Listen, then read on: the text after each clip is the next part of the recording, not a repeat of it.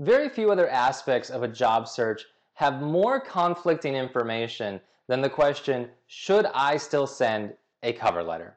It's a question every job seeker asks themselves as they complete application after application.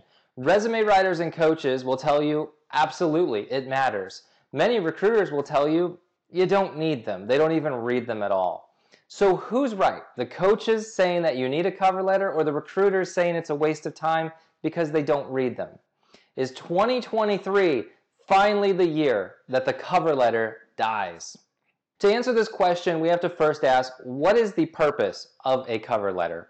There's a huge misconception about the purpose of cover letters, and this contributes to all the conflicting evidence. Before we can discuss their relevancy, it's important to take a moment and ask ourselves, what is the purpose of a cover letter? And at what stage in the hiring process does it become relevant? Many people think cover letters help them make a good first impression, but the research says otherwise. In fact, according to a 2017 job report by JobVite, only 26% of recruiters said they thought cover letters were important, inferring very few recruiters even read them in the first place. Jump on LinkedIn and you'll see multiple posts by recruiters confirming this sentiment, just like this one. Comments in posts like this one are not uncommon on LinkedIn, a site where 95% of recruiters use it to find candidates, and 77% of them are regular active users. We almost have to ask ourselves if our poorly written cover letters are self-perpetuating their demise. The average job opening can receive around 250 applications. When I recruited accounting and finance candidates for a firm, it was not uncommon for my well-written job postings to receive 100 candidates on the first day. Add in that the average recruiter has between 40 to 60 open requisitions they're recruiting for at any given time. It's no surprise that they don't read cover letters when the majority of them are generic and irrelevant. They can barely read all the resumes, which are many times just as terribly written. But the type of talk about not reading cover letters typically comes from recruiters. Notice how the tone changes when you start talking to hiring managers themselves. Take this post from a director of product marketing at Teachable. And this isn't one hiring manager's opinion.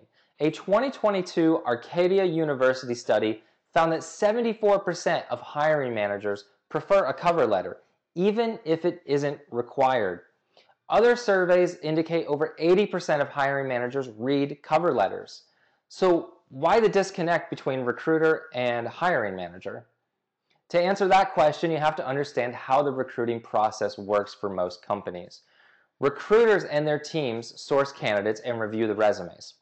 They are not the decision maker, but rather the gatekeeper, if you will. If a recruiter sends poorly qualified candidates to hiring managers, they will not have their job for very much longer.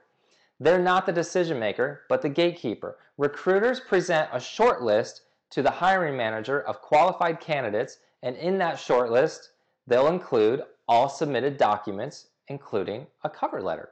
Statistics then tell us it's not the first impression where a cover letter will make a difference, but the second impression on the second person, the hiring manager. Another way to look at it could be like this. Your resume will get you past the first round of eliminations with the recruiting teams. Your cover letter could get you past the second round with the hiring managers. So will companies stop requiring cover letters in 2023? Cover letters aren't going anywhere. However, I wouldn't be surprised if fewer companies require them. That doesn't mean you shouldn't submit one, but they won't be required to complete the application process. Job hunters are becoming job shoppers these days. 43% of them spending over an hour researching companies before they even submit an application. Although the market may shift towards an employer market instead of a candidate market that we've seen since the rise of the Great Resignation, the seismic trend over the last 3 years still points to more candidate control than ever before. Candidates want a great experience, and employers have had enough time to realize the value in providing one. Not only in terms of recruitment, but in terms of increased revenue and other perks that happen with top-tier candidate experiences. Among the top 6 reasons a candidate experience is positive is the lack of a cover letter requirement. And an Employees 2020 report, 31% of candidates surveyed indicated that they would like to see employers abandon cover letters.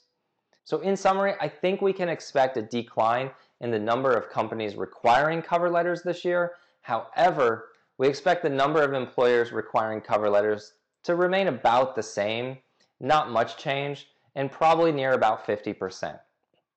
So we have to pose the question now, should you write one, whether it's required or not?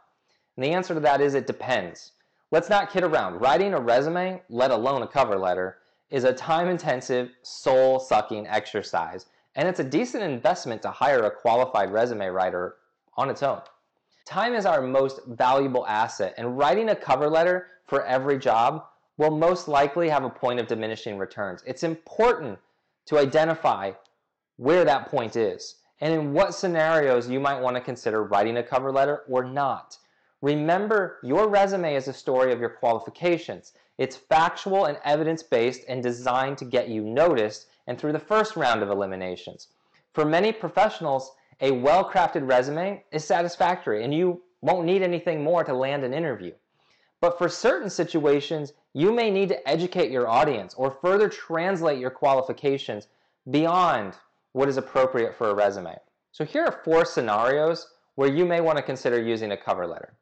The first one is career changes. If this is going to be your first job in a new role or industry, employers reading your resume may not make the connection between your background and its relevance to their problems. Your cover letter is a great place to help them make sense of these connections and connect the dots for them because they won't do it on their own.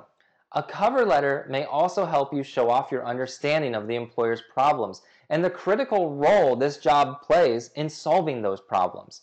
If you're attempting to change careers from, say, manufacturing accounting to construction accounting, your cover letter can explain the similarities in WIP and other accounting principles that are relevant in both spaces. Don't assume the person reading your resume understands how manufacturing accounting is similar to construction. You have to tell them. The second scenario is for your Tier 1 job prospects. Part of an effective job search includes a solid targeting strategy. Most likely you have tiers of jobs. Tier 1 being those you have strong qualifications for and you're highly interested in. Given the information we uncovered earlier, you may want to take the extra effort to craft a carefully written cover letter regardless of your situation to give you the edge over those who won't even submit one. When you consider that only 35% of candidates submit a cover letter, it won't be that difficult to get noticed and get hired with a good one. The third scenario, referrals. It's no secret having a referral can boost your chances of getting an interview. A cover letter is a place to call attention to those connections on the inside.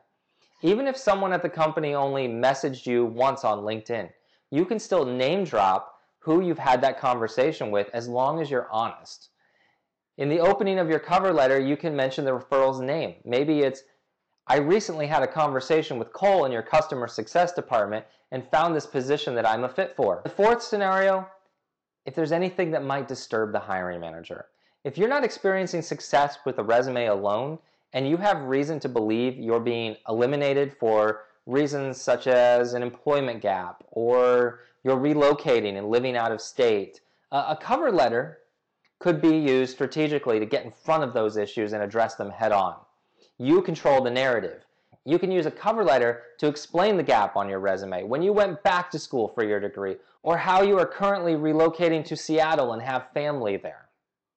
So in summary, although many recruiters may not read your cover letter, hiring managers are likely to notice it. We expect to see a decrease in the number of employers requiring cover letters with applications, but we don't really see it dropping below 50%. Only 35% of candidates submit a cover letter, so submitting one could push you ahead and get you noticed. And if you're changing careers, targeting a Tier 1 employer, have a referral, or you're afraid something in your background is eliminating you from the hiring pool, consider writing a cover letter. If you found this video helpful and insightful, please like it, share it, subscribe to our channel, and I'll see you next time.